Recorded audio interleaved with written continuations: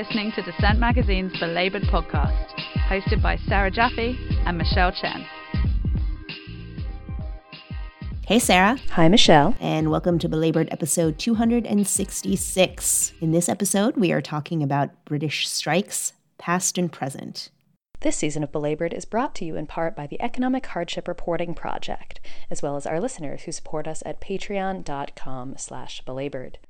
We'd like to thank all of you who've supported us over the past 10 whole years of bringing you labor news and views from around the world. Labor journalism is on the rise, but so many of you, we haven't had a raise in a while, and we count on whatever you can send to keep us going. We've made it a point not to paywall anything on this podcast so that our work is accessible to all of the workers we talk to and with, whether or not you can pay. So if you can, it really helps us if you can go to patreon.com/belabored and sign up to be a monthly supporter of our work. And now, to celebrate our 10th anniversary, we have a limited number of Work Won't Love You Back tote bags for new Patreon subscribers. So sign up to support us now and get one of those, as well as our other wonderful gifts. And if you work in an organization that would like to sponsor a future Belabored season, contact us at belabored@dissentmagazine.org. Thanks for all your support. But first, the news. As you heard about recently on this podcast, the Rutgers University faculty, grad worker, and adjunct unions strike ended, and now they have a contract that includes big raises across the board, as well as other details that are worth taking note of. Adjunct faculty won raises worth 43.7% over the life of the contract. For graduate workers and TAs, the raises are worth 32.6%. And for full-time faculty, the raises at average salary level are 14%. Postdocs won raises of 27.9%. Some other details in the agreement reported at northjersey.com include, quote, graduate workers starting PhDs in 2024 won a commitment from the university to fund them through 5 years of research. Contracts for non-tenure track part-time faculty will be presumptively renewed and for longer terms, meaning the educators no longer have to renew contracts every semester. Medical faculty won parental leave and tenure-like contracts, which the union said will give them more time with their students and research, as opposed to focusing primarily on patient care. Graduate fellows will be reclassified as teaching and graduate assistants and are eligible for benefits included in those positions, and researchers whose work was disrupted by the COVID-19 health emergency get an extension year to complete, end quote. Out of 9,000 striking workers, 93% of them voted to take the deal. Of course, no union wins everything it set out to at the bargaining table. Community demands like a rent freeze on Rutgers-owned properties did not make it into the final contract. And 6,000 Rutgers staff are still in negotiations in separate unions for their own contracts. That includes the Union of Rutgers Administrators representing administrative staff. This vote is the culmination of months of intense efforts by so many people who walked the picket lines and organized with their colleagues. Rebecca Given, friend of the show and president of Rutgers AAUP-AFT, said in a statement, "Because of this commitment by our members, we made major gains in these contracts, especially for the most vulnerable and lowest paid of the people we represent.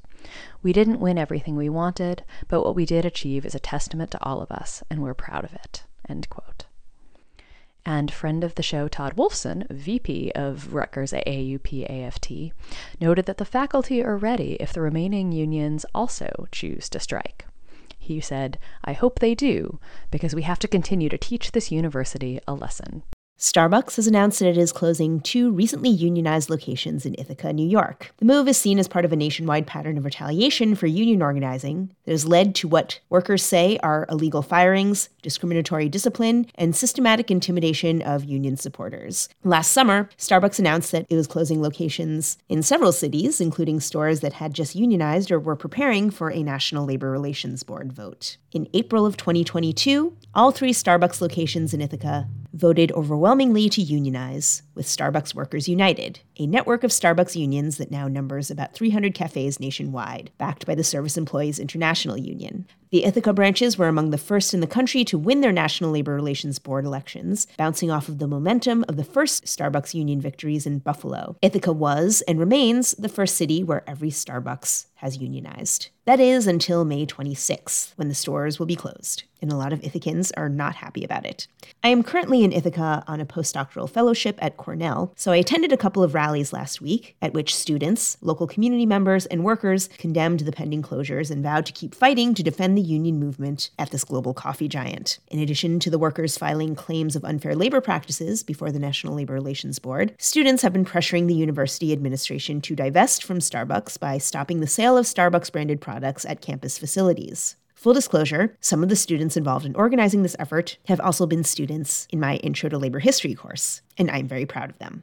Evan Sunshine, a barista and Cornell student, spoke at the rally about what the closures represent, about the efforts to unionize Starbucks nationwide. I am a junior in IOR at Cornell, and I've been a Starbucks worker for 3.5 years. Well, I guess you could say I was, because I am being forced out of my job in 2 weeks from now. If you guys didn't know, actually, we have a very rich history at Starbucks Workers United in Ithaca, which Coley just talked about before. But if you don't know, right now, well, yesterday, workers walked out on strike for our final strike in Ithaca history. And this is an excerpt from our strike letter that we sent to the district manager. You may not be aware of the rich history of the union in our city, or maybe you are. We successfully formed a union in landslide victories at all 3 locations in Ithaca: the College Avenue store, the Ithaca on the Common store, and the South Meadow Street store. However, we experienced ruthless treatment by management during the course of our campaign through far after our victory to the present. Even the National Labor Relations Board alleged in a November 22 complaint that Starbucks engaged in union busting at the 3 stores, from terminating 6 union leaders to reducing store hours against partners' availability to permanently closing the store. Yet we have persevered. We have not backed down.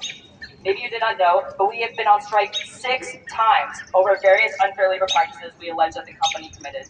As you can see, we have a history of fighting back. And we want the public to know this should not put a chill on organizing. This should not scare people, because right now, we are fighting back. We should be a symbol of not to be scared, but we are a symbol of hope. We are a symbol of community, of people fighting back. And right now, the community is showing up for us, which just proves our point. So thank you so much for being out here today. As a Cornell student, as a Starbucks worker, I really appreciate it. We all really appreciate it, so thank you. That was Evan Sunshine, Starbucks worker and Cornell student with Starbucks Workers United.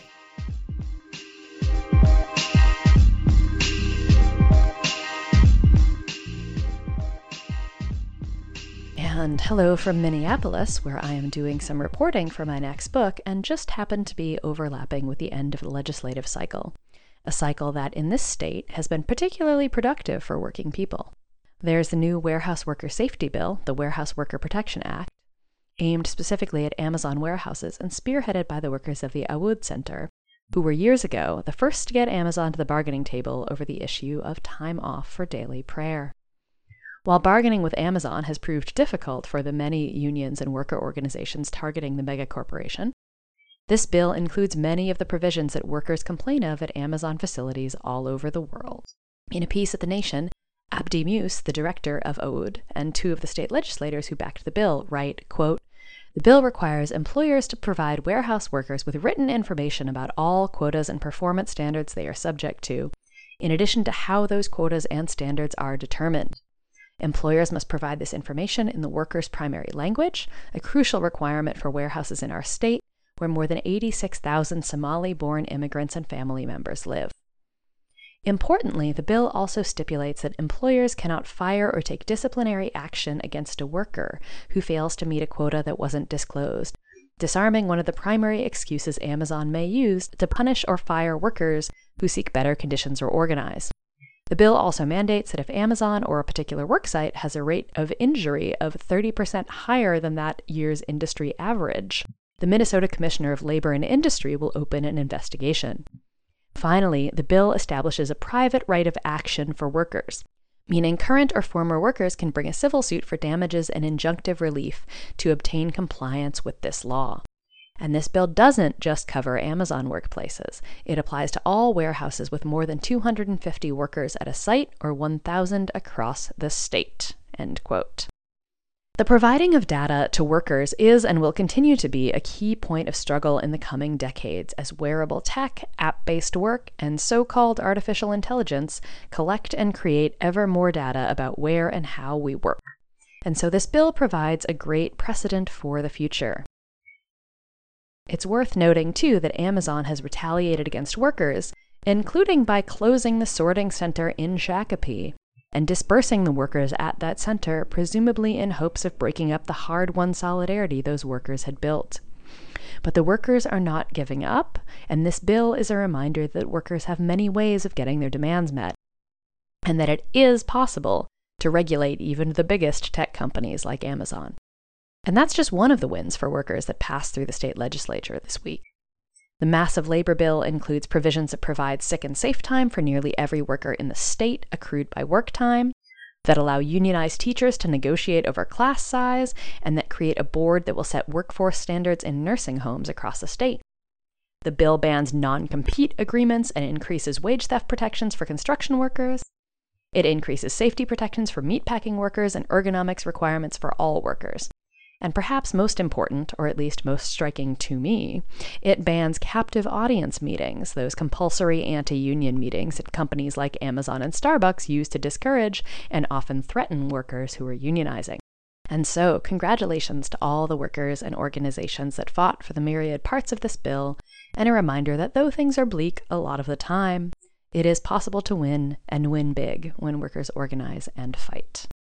Warehouse work is known for being rough, but today's warehouse workers are exposed to unprecedented kinds of occupational hazards, from the physical strain of packing boxes at a frenetic pace to dealing with the malfunctioning of forklifts and other machinery. Research by the National Employment Law Project reveals that warehouse work is disproportionately dangerous in New York State, and those dangers disproportionately affect workers of color. In 2021, NELP reports that, quote, warehouse workers suffered such injuries at a rate of 6.5 cases per 100 workers, which is quadruple the rate of the New York State private sector average of 1.4 cases per 100 workers, unquote. The study points out that New York State warehouse workers are disproportionately Black and Latinx. Nearly 90% of warehouse worker injuries in the state were, quote, severe enough that workers could not continue performing their normal job duties and had to either change job duties or take time off work to recover, unquote.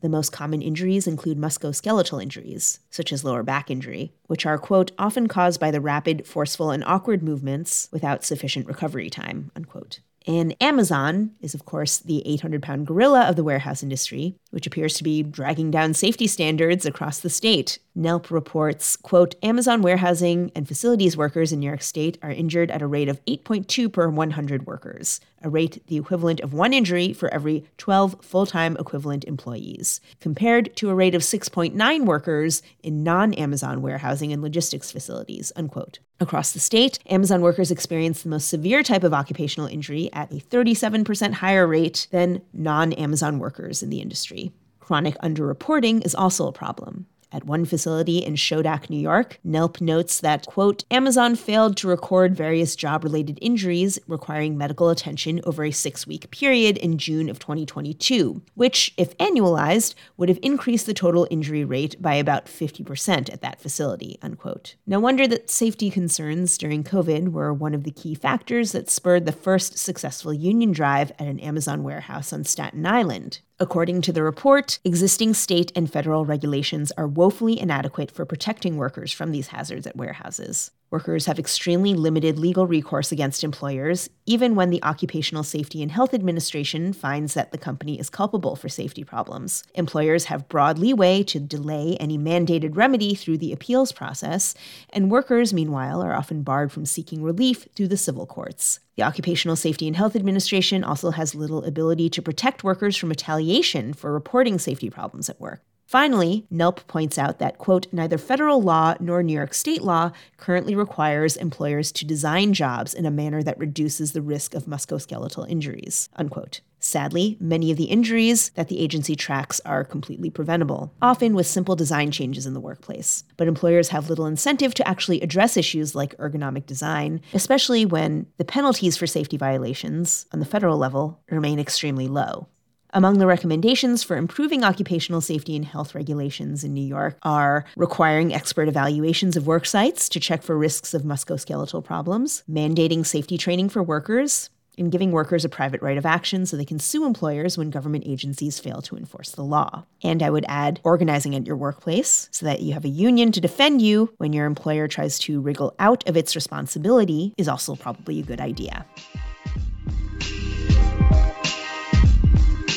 You're listening to Belabored, a Dissent Magazine podcast. Links to articles mentioned in this episode may be found at dissentmagazine.org.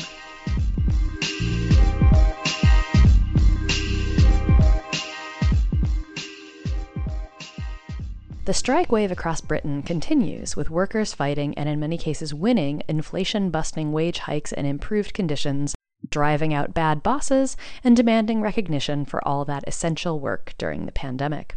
But the Conservative government isn't done trying to crush the unions, and if they can't do it on the shop floor, they're going to try to do it with legislation and in the courts. This week, we take a step back and consider the strike wave in the context of the last 50 or so years of British history. History that includes all sorts of repressive measures aimed at breaking the power of the working class. To discuss this, we're joined by longtime organizer Jo Rollin with Unite the Union and journalist, author, and filmmaker Morag Livingstone, co-author of Charged: How the Police Try to Suppress Protest. Hi, my name's Jo Rollin. I'm an organiser for Unite the Union, and I'm also one of the founding members of the Orgreave Truth and Justice campaign. Hi Sarah, thanks for having us. I'm Morag Livingstone. I am a filmmaker, writer and author. We've got a recent book out that I co-wrote with Matt Foote, who's a solicitor, about the police and protests. It's called Charged: How the Police Try to Suppress Protest. So I wanted to start off with where we are today. So right now, and over the past basically year, Britain has been seeing a pretty impressive strike wave. Can you tell us a little bit about sort of what's happening, big picture, the cost of living crisis, austerity, and the other factors that have led so many workers in so many different industries to go on strike over the past year? Yeah, I'll come in on this one if that's all right. Yeah, we've been waiting for this moment in Britain for a long time. We've had quite low levels of industrial action, but the last 18 months have seen a strike wave, an outbreak of industrial action. You're quite right. And I think there's numerous reasons for that. I think first off, inflation's been running at about 10 or 11% for about 18 months now. And at the beginning of last year, we had the Bank of England chief, Andrew Bailey, make an outrageous statement saying that it was wages that were driving inflation and not profits. Unite have been able to do lots of research on that over the last 12 months to prove that totally wrong. In fact, wages are falling behind for one of the fastest rates for over 3 decades.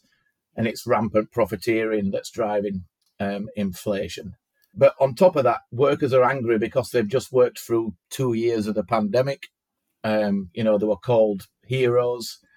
And then before the pandemic, of course, we've had 10 years of Tory austerity, what has seen all our services cut to the bone, real wages falling behind. So I think it's been just an outpouring of anger. And once one set of workers see another set of workers on a picket line, people want to get involved. And for the first time in decades, we've seen young people on the picket lines as well. So it's quite an exciting time for us.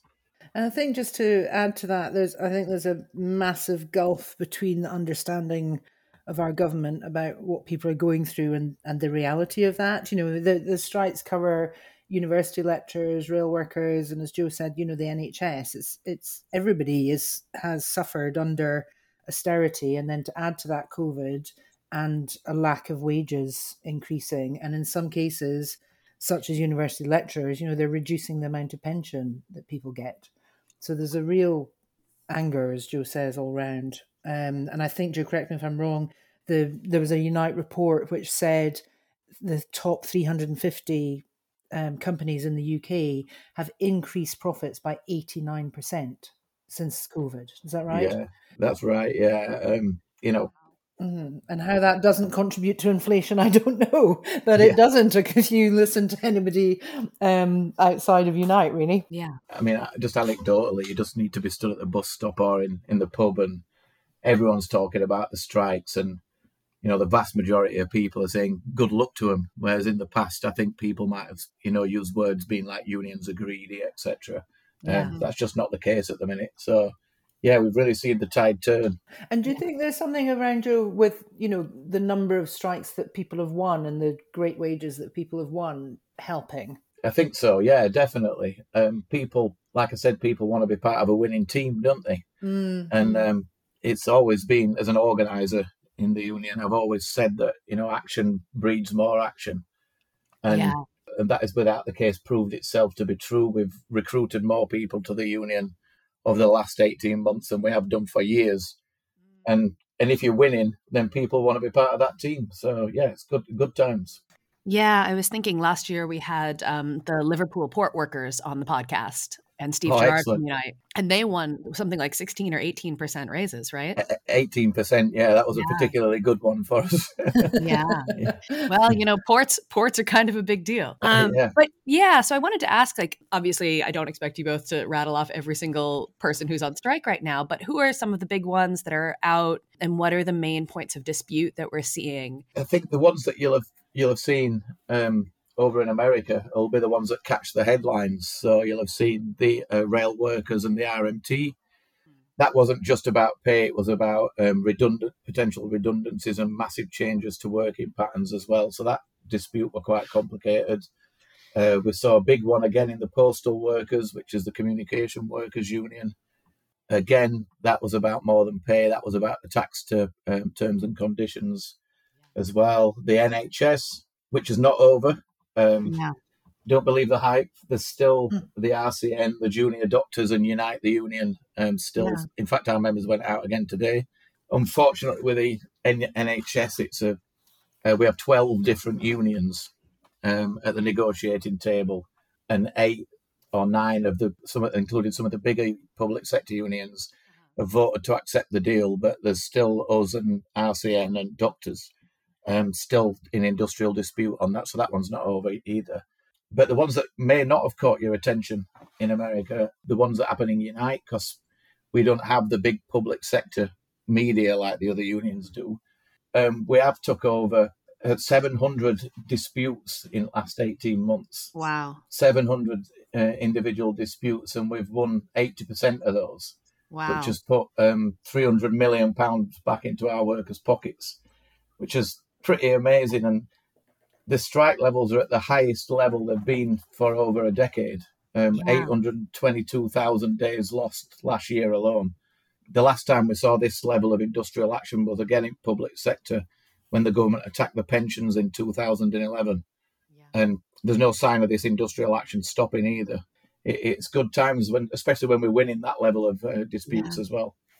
Yeah. Can you tell us just a couple of those other strikes that Unite has had this year? The biggest section of our membership that have took action are the bus workers.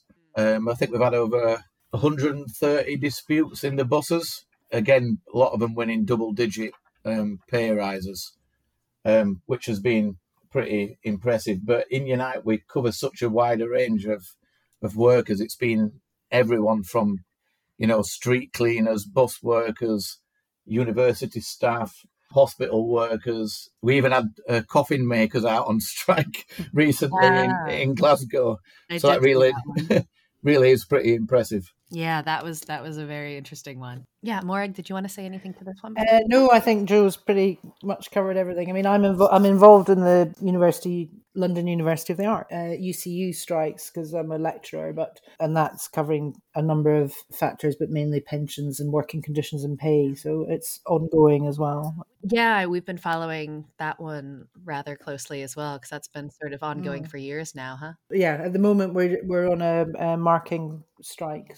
So as you were saying, this is the biggest wave of industrial action since 2011, and seems like it's getting the amount of sort of public interest that something hasn't for maybe even longer than that. So I wanted to ask us sort of what's happened and what's changed in the public maybe attitude to bring us to this moment. People have just really sort of had enough of what's happening in society at the minute. And also people literally can't make ends meet. When we talk about inflation, if you look at, the cost of food in the supermarkets, the cost of transport, the cost of petrol, cost of people's rent and mortgages, people's wages just aren't going far enough. So there's just real anger out there. And there isn't any sort of politicians waiting on the hill to come over the top and save us at the minute. So people are just seeing direct action as the way of getting their fair share of the pie, if you like. Yeah. In Unite, we've had a change of leadership recently. who's committed to putting 100% backing behind workers. We pay one of the few unions that pay strike pay as well, so workers get strike pay from day one when they go out. So in some cases, our lowest paid members are actually not doing too bad when they're out on strike. So why wouldn't they want to be out on strike? And that sends a real clear message to our bad employers that our members are willing to take that action.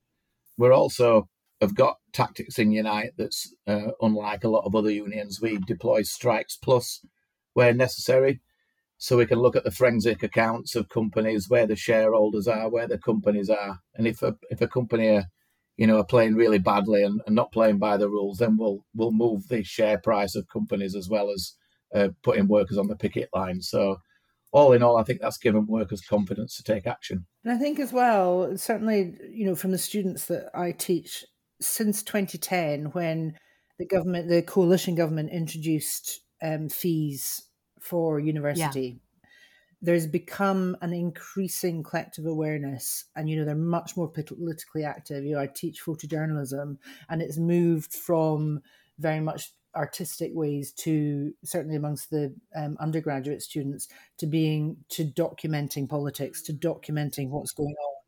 And they also, young people who are working, have also still get that rhetoric that we got: work hard and you'll get somewhere. Now, that was kind of never true. It just depends on a lot of other things. But for young people particularly, they'll never be able to afford to buy a home.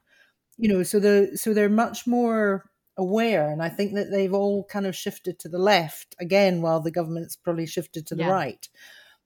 So there's that challenge, and they're much more vocal.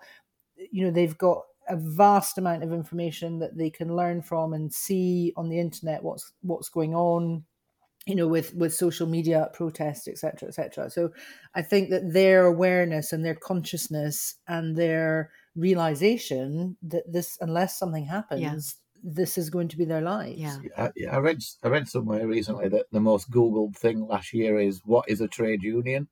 In the UK, which is pretty, it says a lot, doesn't it? It says so much, right? Yeah.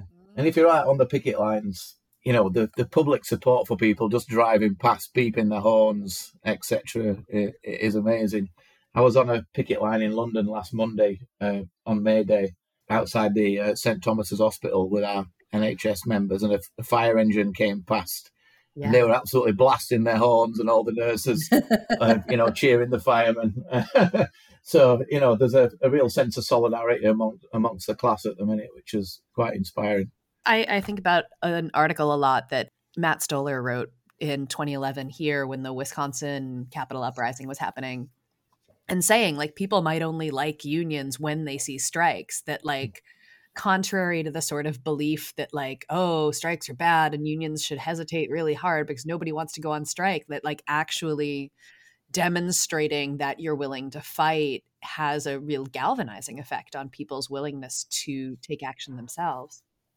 Oh, definitely. It's the atmosphere on the picket lines is brilliant. People are blasting out music and dancing, and and if you're in a crap low paid job, we're not much hope for the future, like Morag says, where you work hard but it doesn't pay.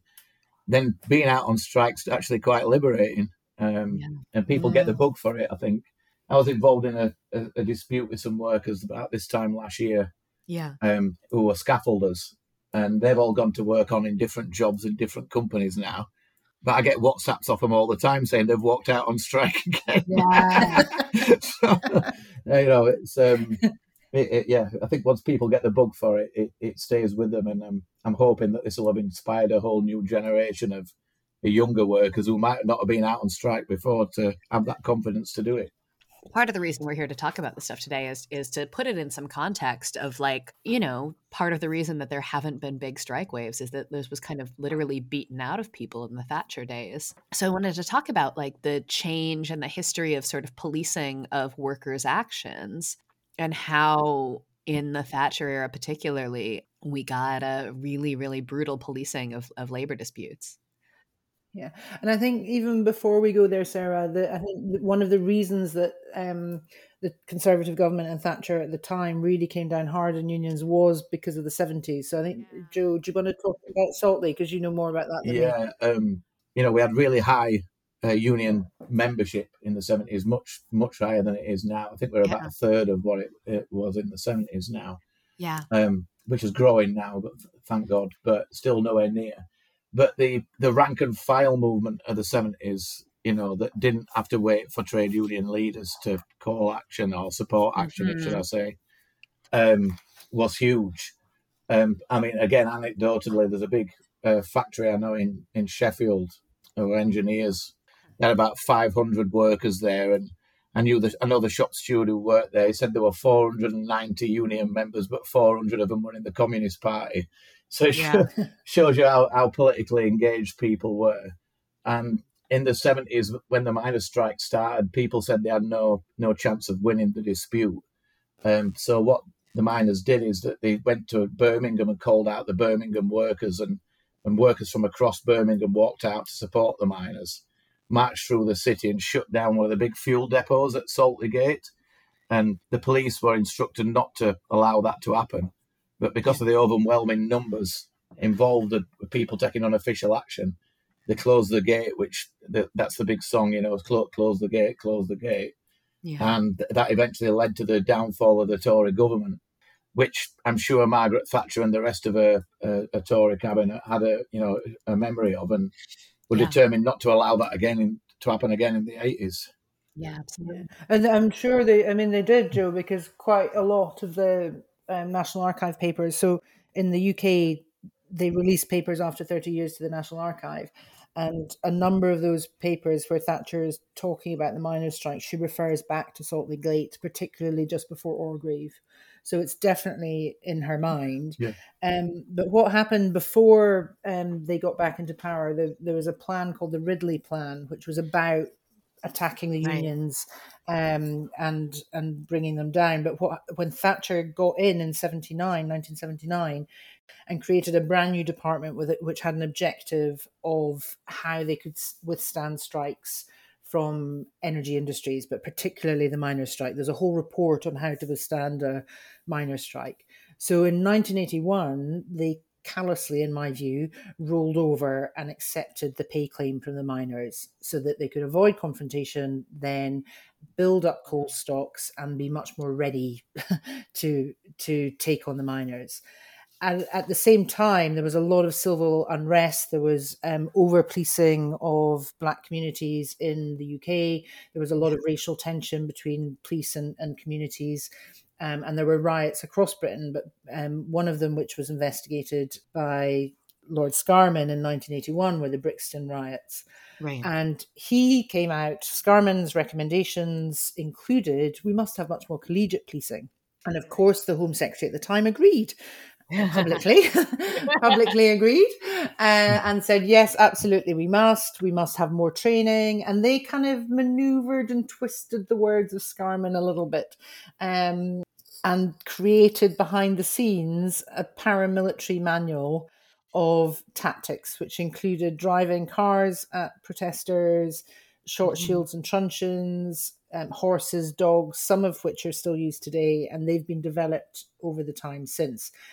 And the important thing about this manual is a couple of important things. At the last minute, it was classified. It was originally intended to be available to all police officers, or most police officers, and they kept it the preserve of the senior police officers. Additionally, and what's only recently come to light and we expose in the book, is the extent to which the Home Office and government were involved. There were long rumours that William Whitelaw, the Home Secretary, had signed it off. But we've now got the documents to prove that not only did he sign it off, the Home Office were intrinsically involved in its creation, and they even prepared a statement that if ever this manual of police tactics, draconian police tactics, became public, this is how the Home Secretary would respond. So that was a massive shift. In addition to that, possibly like now, is that Thatcher supported the corporate over the national interest and the people, and put a lot of money into breaking the unions and the strength of the unions. So as you were saying, it became clear that once the papers were released, that Thatcher sort of deliberately set out to break the unions and zeroed in on the miners as the key union to break. And unfortunately, she did succeed. You know, the question is what happened that brought about the miners' defeat, sort of what happened in the broader trade union movement, and what was happening in the country that led to Thatcher winning, I guess. As we've said, it was clear that Thatcher needed to beat the unions to bring in, what we live with now in this society that we have now with 0 hours contracts and all the rest of it. And if she were going to defeat the union movement, she had to defeat the strongest union. And arguably that would have been the miners. We talked a minute ago about what happened in the 70s. They weren't going to allow that to happen again. But I think what Thatcher did in the 80s quite cleverly is that she took on the unions separately. Arthur Scargill, the leader of the miners' unions, quite famously said, this is a battle for the whole union movement. If we don't win this, we'll suffer the consequences for generations to come. And how right was he? Unfortunately, even though the membership of the unions were out collecting money, supporting picket lines, there's a famous Women Against Pit Closures who supported their husbands out on strike for a whole year.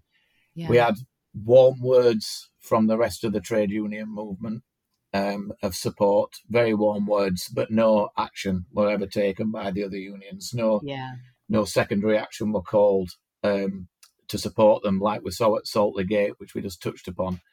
So it was the lack of solidarity between unions that let down the miners, and of course the disgraceful words from the Labour Party leadership as well, who were too timid to take on Thatcher politically and support the workers. So yeah, they were let down by our own side, unfortunately, and we live with that consequence to this day.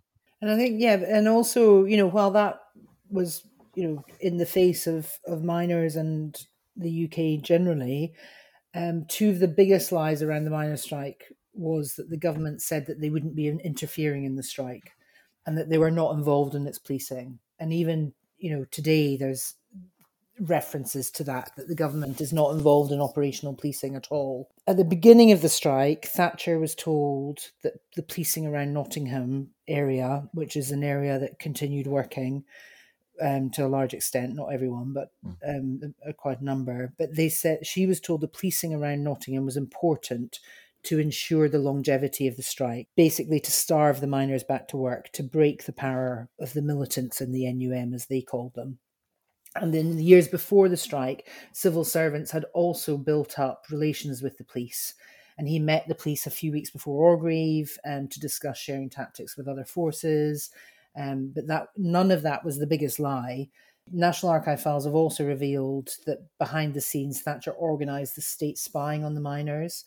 She set up a national reporting centre, which is a centralised area to coordinate the mutual aid of police officers from different forces. And what that mutual aid is, it always makes me laugh because the police are allowed to gather together from lots of different forces in one area in order to defeat the miners. But the miners weren't allowed to cross a border between counties or go to another strike to support other workers. So they'd really, and that was in law, they'd stopped secondary picketing, as they called it. Yeah. But the police were allowed to. And then, the National Reporting Centre was we found out not just about coordinating logistics, but also about disseminating information to chief constables. That intelligence was then shared with the Home Secretary, who reported it to a special cabinet with senior ministers set up by Thatcher. She chaired these meetings, and it's got a lovely Orwellian name of MISC 101. Mm-hmm. And that met at least twice a week to discuss the miners' strike. It was often chaired by Thatcher, as I said, and they show how organised the government's and police intelligence was throughout the strike in a centralised way. And later on in the strike, they set up a national intelligence unit, which the Secret Service were involved in that. And before it was opened, there was a new Home Secretary, Leon Britton. He encouraged a specific objective to obtain information about the criminal activities of those organising with a view to prosecuting senior people. And that would obviously put some fear. If they can get the top people, then that can be fear. So it wasn't just the manual, it wasn't just the policing, it was that all the government were involved, and they basically threw money at it as well. Yeah, we were up against it, weren't we? Yeah, so I wanted to talk a little bit about what happened at Orgreave in particular for some of our listeners who maybe don't know that story, and as a good example of the turn towards this really vicious policing of strikes. For people who don't know what Orgreave is a big coking plant just on the outskirts of Sheffield in Rotherham. And similarly to what happened in Birmingham at Saltley Gate, the plan was, because we were about 4 months into the strike in 1984 at this point, to try and bring the strike to an end. The idea was to go to the coking plant with miners from right across the UK, as far away as Scotland and Wales and right on the south coast. Miners travelled.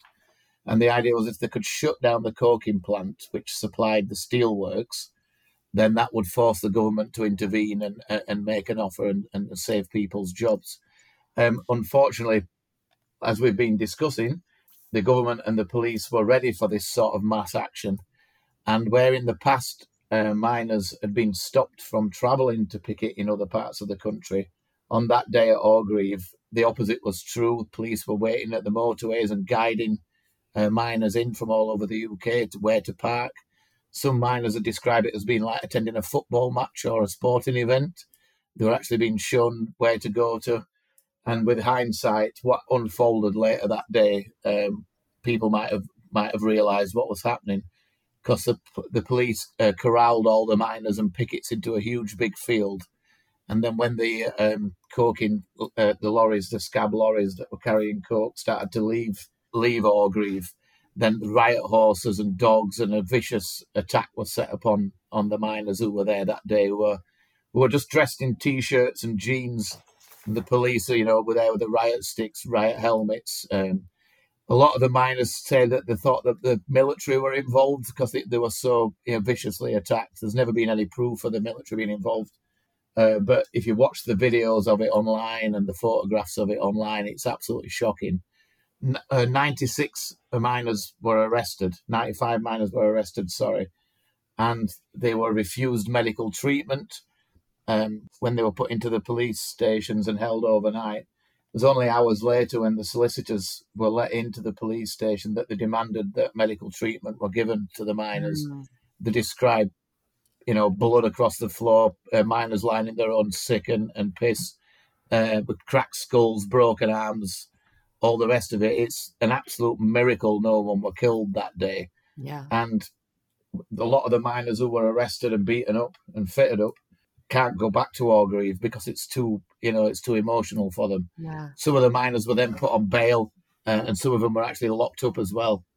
So it was an absolutely vicious attack. And like Morag's alluded to, and we talked about Saltley Gate, the government and the police knew what they were doing that day. They weren't going to allow another Saltley Gate.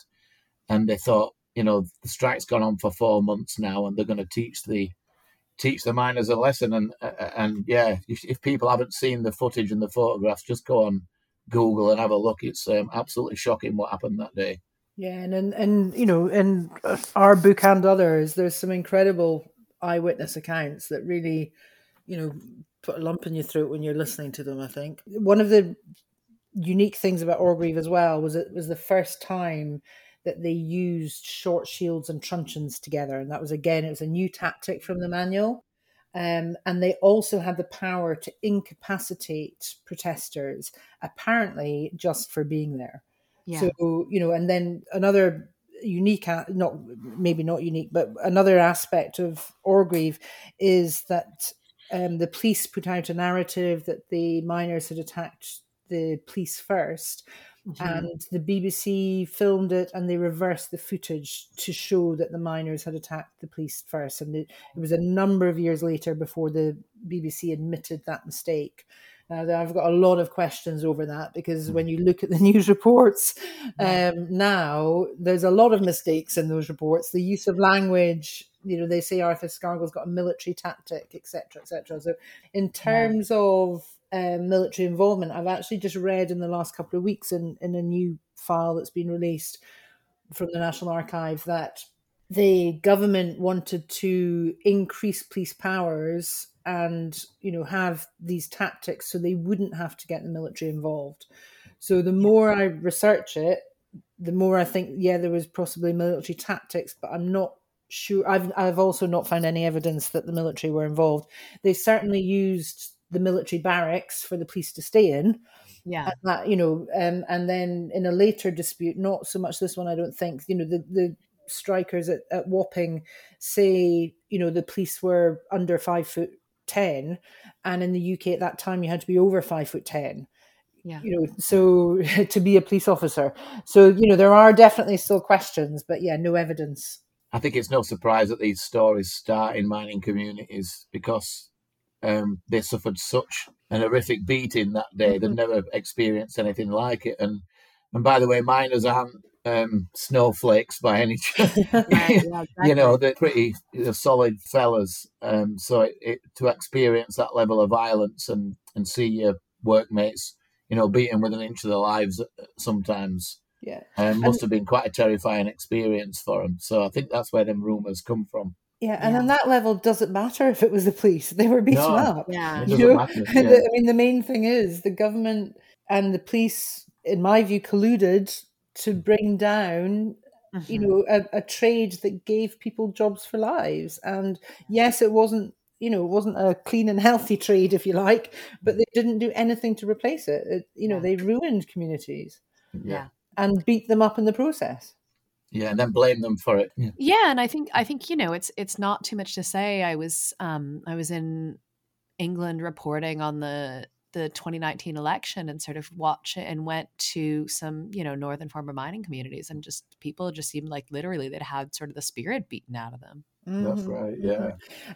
And from the files that have been released already, it's obvious that Thatcher's involvement, in my view, it's just not in my view. It is obvious that Thatcher's involvement alone, having denied being involved, having denied the government had anything to do with the miners' strike, is enough for an inquiry into Orgreave. We can prove now that she was involved directly in Orgreave, the policing of, and there are still government files that are held back. Some of them until 2072, I think. If they've released what they've released, what's being held back? It blows my mind because what's been released is already damning enough. So Joe and others are really fighting hard to get an inquiry, and their reasons for not having that inquiry are ever changing. So it's just excuses. Yeah. For listeners who don't realise the connection as well, just a few years later, and just 3 miles down the road at Sheffield Wednesday football ground, that's where the Hillsborough disaster was. And it was the same police that were involved at Hillsborough, where we saw 96 football fans killed, and the same fabrication of evidence, police collusion in writing up evidence blaming the football fans like they blame the miners. Yeah. And then the same media outlets who peddled the stories about miners attacking police. In the football case, it was football fans stealing from each other and causing the disaster there. So these patterns of cover up repeat themselves unless they're exposed. Yeah, and I think it's worth sort of noting, right, that this is a broader part of the story of why we haven't seen significant strike activity very much in the intervening 30, 40 years, right? It's this sort of not just breaking of strikes, but breaking of sort of the entire working class sense of themselves. Yeah, definitely. Something that's really hard to bear for us who live in mining communities. The old tactics of divide and rule have really worked. When people have got nothing, it's easier to rub down on them with less and fight the people who are up above. Our communities have been absolutely destroyed, and where we see communities that have been left behind like that, then all the things that your listeners can probably guess happen, where there were once, proud families where people looked after their communities, looked after each other, and now, infested with drugs and antisocial behaviour and all the rest of it. So not only did they take people's jobs away, in a lot of instances, they took their hope away from them as well. Yeah. And people turned to all sorts of different solutions to that, don't they? Whether that's drink or drugs or far right politics or whatever that might be, and that's the legacy of what the miners' strike did to us. Yeah. And so talk a little bit about sort of specifically what happened to unions after the miners' strike. The 90s especially were a very depressing time to be a trade unionist in Britain. That was the time when I cut my teeth as a young trade unionist as well. Basically, what happened to the unions in Britain is that they retreated into their shells a bit like a tortoise would, and they repudiated action a lot of the time. They were scared of taking action. The militants were seen as being militants and ridiculed for it, saying, if they could beat the miners, if they could beat the printers, what chance have you got, etc. And so what the union bureaucracy did is try and replace militancy and direct action to retreat to a sort of servicing model where they could help individuals out. Don't rock the boat, wait for the Labour government to come in under Tony Blair, and he was great, wasn't he? And even worse than that, try and get people to join the union by giving them days out at Alton Towers or selling them cheap spectacles and things like that, or cheap car insurance. And what happened there is there was just a huge decline in union membership and therefore a huge decline in action as well. That's why we're so excited at the minute in Britain to see this transformation and people getting back out on the picket line and finding their voice again. The 90s were a particularly dark period for British trade unionism, I would argue. Yeah, I did want to follow that up with just asking about the union's relationship with the Labour Party. Obviously, as you said, Tony Blair, Margaret Thatcher's greatest accomplishment, she said. But yeah, so the union's relationship with the Labour Party post-Thatcher, you had New Labour, you had the sort of Brown and Miliband years, and then Corbynism, and now we've got Keir Starmer. And how has that relationship sort of been intertwined with this shell model of the unions, right, of this fear of real militant action? In terms of Labour and the laws that the Tories brought in, just before Labour came into power, the Criminal Justice Act was brought in. And, Starmer criticised the Labour government for abstaining on that. I think it was Michael Mansfield, the barrister for some of the miners, he said, the real test will be when Labour get into power, will they repeal some of these laws? Right. Instead, Blair's New Labour built relations with the police. They introduced a new law for every day they were in power, so 3,000 new criminal laws for criminal acts. It's an astounding figure. When I first heard it, I was really, quite shocked. But, and now, when Blair got into power, they, similar to now, they said they're the party that means business. And, right. Who knew that meant corporation rather than someone that was going to roll up the sleeves and help the working classes? So, yeah. Yeah. I think going back to the sort of Blair years as well, not only did Blair double down on some of the laws like Morag's been talking about, what they also did, which I thought were sort of pernicious and undermining a trade union movement, is that they did bring in some laws to benefit workers, but not in a collective sense. They were always in an individual sense. So when you were arguing with my fellow trade unionists as a young worker, for example, if you could be too big to another company, if your company was being bought out, workers would say to you, "Oh, well, there's laws for that'll support us." And I would always say to them, like, good luck with that. Like, whenever did you find a Tory judge coming down on the side of workers? Or we had the minimum wage introduced under New Labour as well, which quickly became the statutory wage for just about 80% of the jobs in the country. Right. Because just because it's legal, it doesn't make it justifiable in my opinion. And then recently, what we've seen with fire and rehire is where companies are so bold, they don't care if there's laws in place anyway. If it's cheaper for them to get rid of workers at the drop of a hat, then that's what they'll do. Yeah. And it's only by standing up as a collective of workers and taking collective action and direct action, which we've talked about so much, is when workers have the best chance of winning. that's why we're so excited, like I said, to see that taking place again. Yeah, it's almost like you get Labour in just to solidify the things that the Tories have done. Sounds familiar over here, is all I'm saying. I should imagine so, yeah. Yeah, and I just wanted to ask one more question about Keir Starmer, which Morag and I have talked about before, but like he kind of plays an interesting role in some of these stories of policing and a notable switching of side. Mm-hmm. Yeah, I counted up just before the call that he appears 7 times in the book, Yeah. and you can see his progression through that. But he kind of starts off, going back to Orgreave.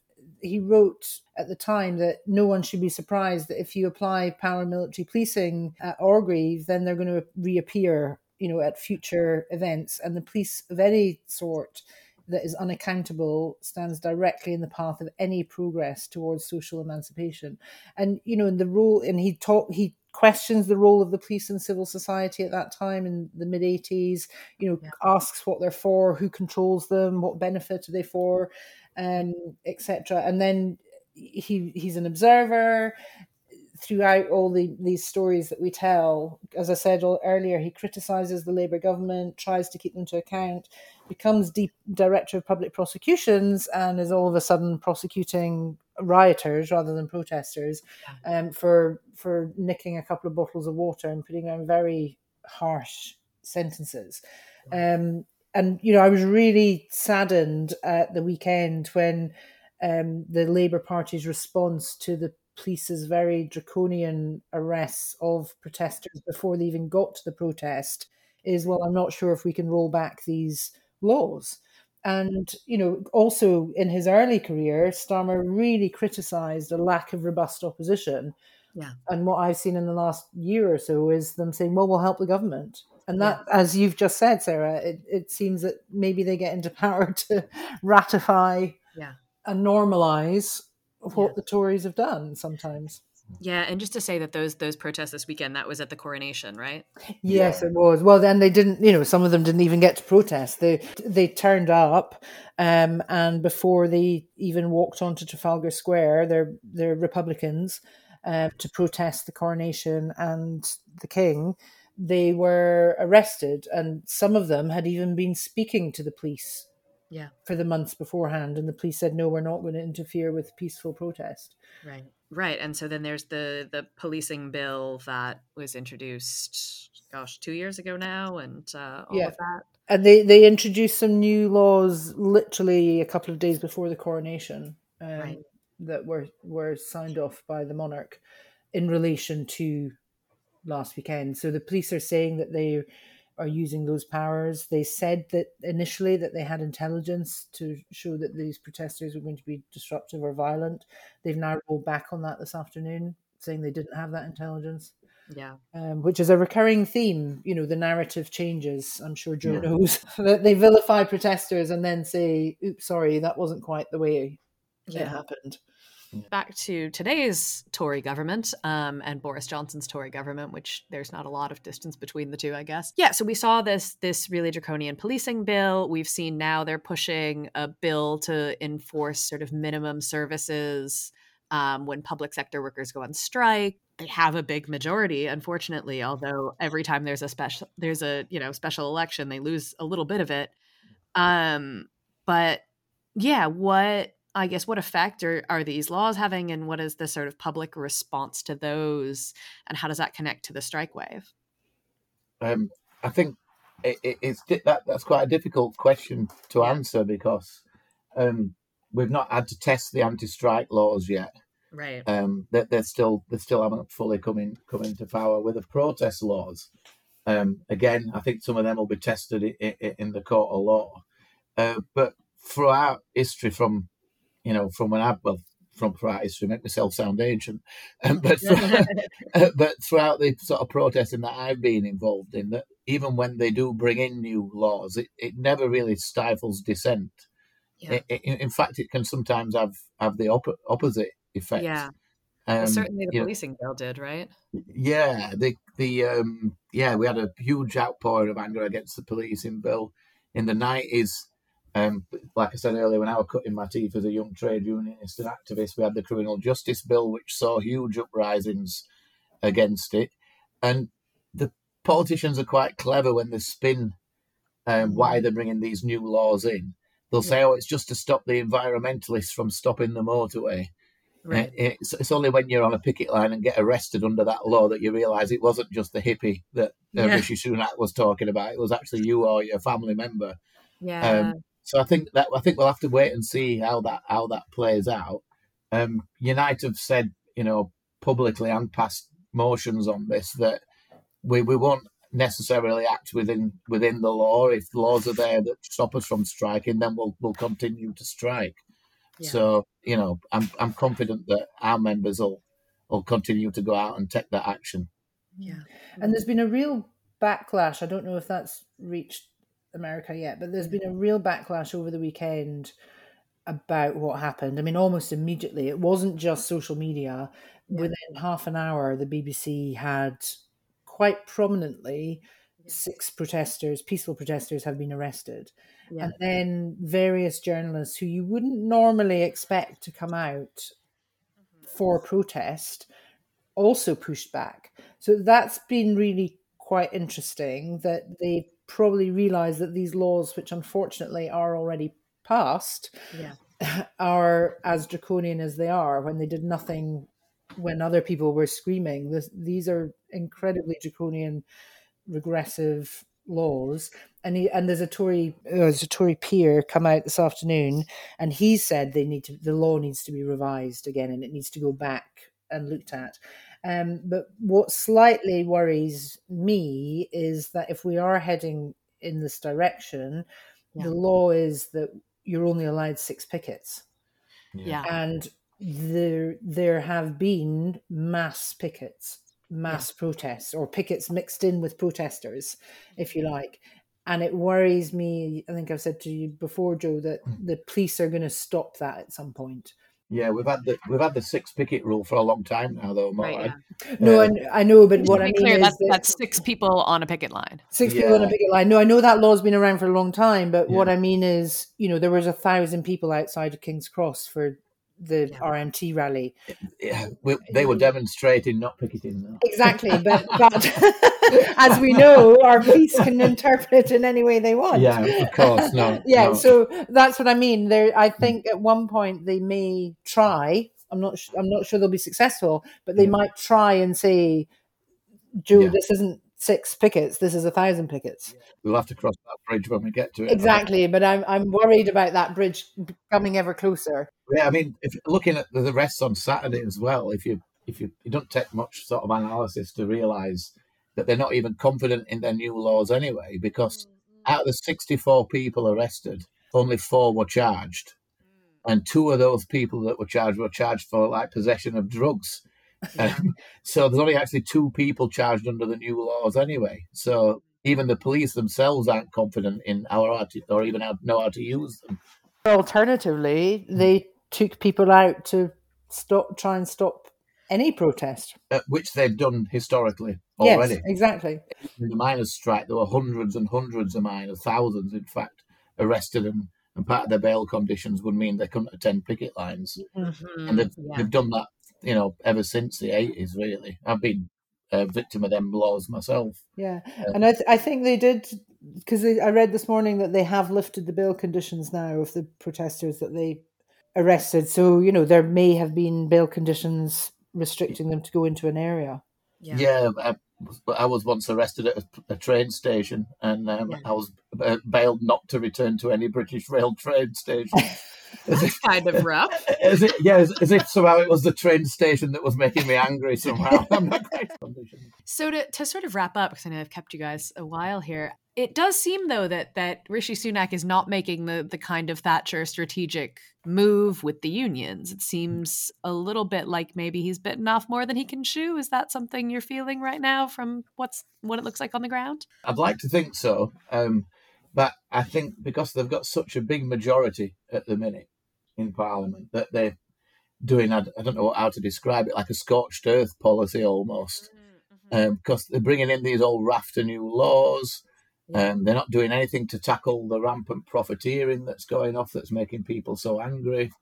A lot of the companies, private companies and the government know just how much to offer members to make them accept a deal. They're offering back pay a lot of the time in when they're settling disputes. And if you've been out in dispute for a long time and, your employer or the government says, we'll give you £3,000 in back pay, and you've got a big credit card bill or you can't pay your mortgage that month, some people are falling for that because they're desperate and they need the money. So I think we'll have to see how it plays out. I think there's a lot of people saying, the strike wave will come to an end, but I'm not quite so sure it will. I think it's going to roll on for a bit longer yet. And also, I think, Rishi Sunak, the government, unlike Thatcher, they're attacking everyone at once. She attacked one at a time, and they're, as Joe said at the beginning, they're attacking nurses, train drivers, bus drivers. These are the people who put their lives at risk during COVID. Yeah. And we all know that, Mm-hmm. So because Thatcher got rid of a certain sector of industry, that's all he's got left with the strong unions to attack. So maybe he has miscalculated because, as I said earlier, there's a huge gulf between what they understand and the reality of people's lives if you speak to them at a bus stop, as Joe said earlier. Yeah.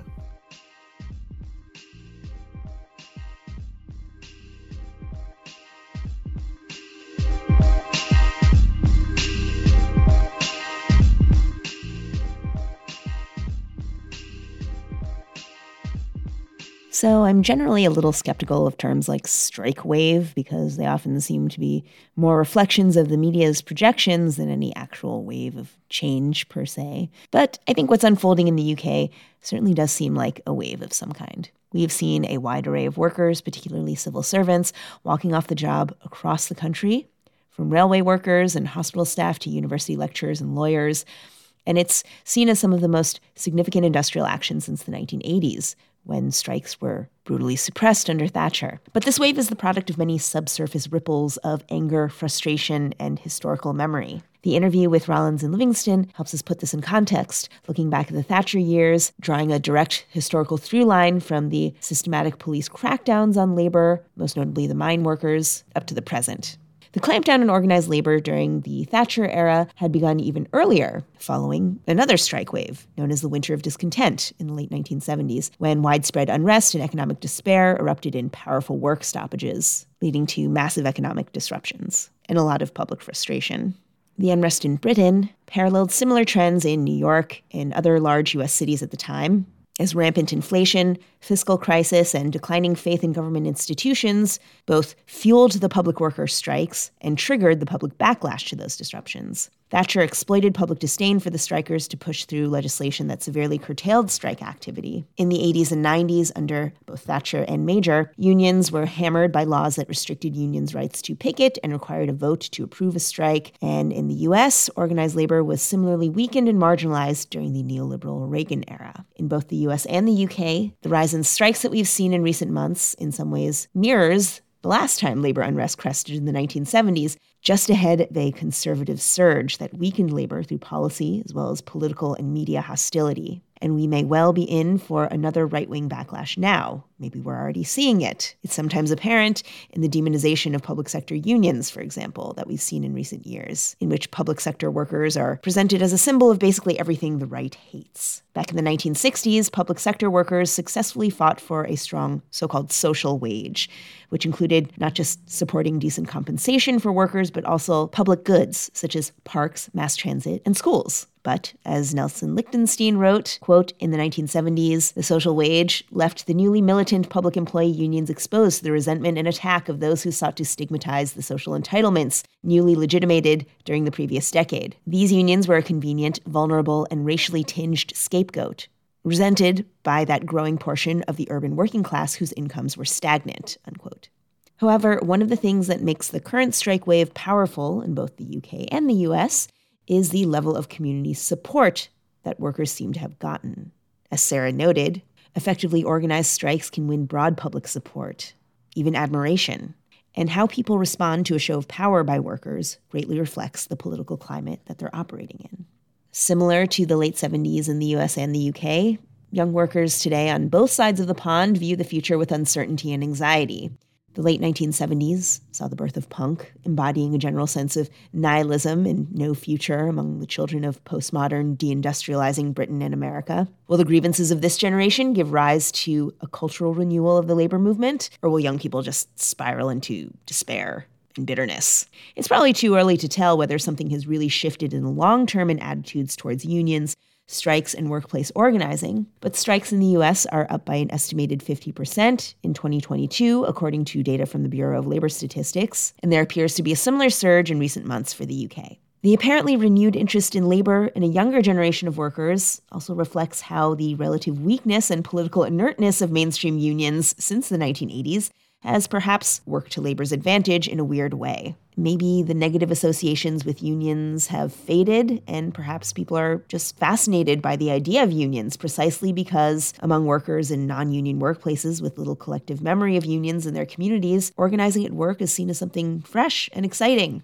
When attending the rallies for Starbucks workers here in Ithaca, I noted how many of the unionized Starbucks workers were super young and had never had much or any experience with unions nor with organizing prior to joining Starbucks Workers United. But they had something more important than experience. They had an openness to new experiences, to connecting with people, and to satisfying that very basic primal urge to build community and protect it. Those same qualities are what the labor movement could use more of these days, so maybe those kids will teach union leaders something about turning aspirations into reality. Yet, once again, anti-labor politics and policy may undercut this rising trend of militancy among young workers, with new restrictions in the UK on strikes and public demonstrations in general, and in the US, a resurgent right wing, along with a reactionary Supreme Court that will soon rule on the case of Glacier Northwest versus International Brotherhood of Teamsters, a case which could greatly limit the scope of strike activity under the National Labor Relations Act.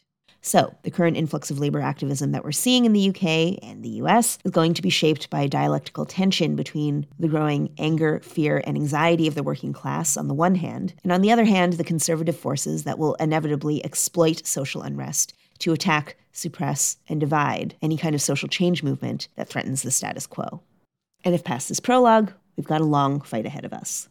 And that is it for this episode of Belabored. Thank you to Casey Stone and Natasha Lewis for helping us sound good. And once again, if you'd like to support our independent journalism, please go to our Patreon at patreon.com/belabored. And you can get all of our archived episodes at dissentmagazine.org, where you can also support us by subscribing to Dissent Magazine. And of course, we'd love your feedback. If you're part of the strike wave in the UK, if you have any memories of what it was like to go on strike back in the 70s and 80s, if you are currently trying to organize or are currently on strike at a Starbucks or any other workplace has historically never been organized, we want to hear from you. You can get in touch with us by email at belabored@dissentmagazine.org, or you can reach us on the Twitters at #belabored. See you in 2 weeks for the concluding episode of this season of Belabored with Saket Soni, author of The Great Escape. Over and out. This life is hard, so hard I must go. 825, hairlock, we can't. You've been listening to Dissent Magazine's Belabored podcast. For the entire archive of past episodes, visit dissentmagazine.org. Join us online using #belabored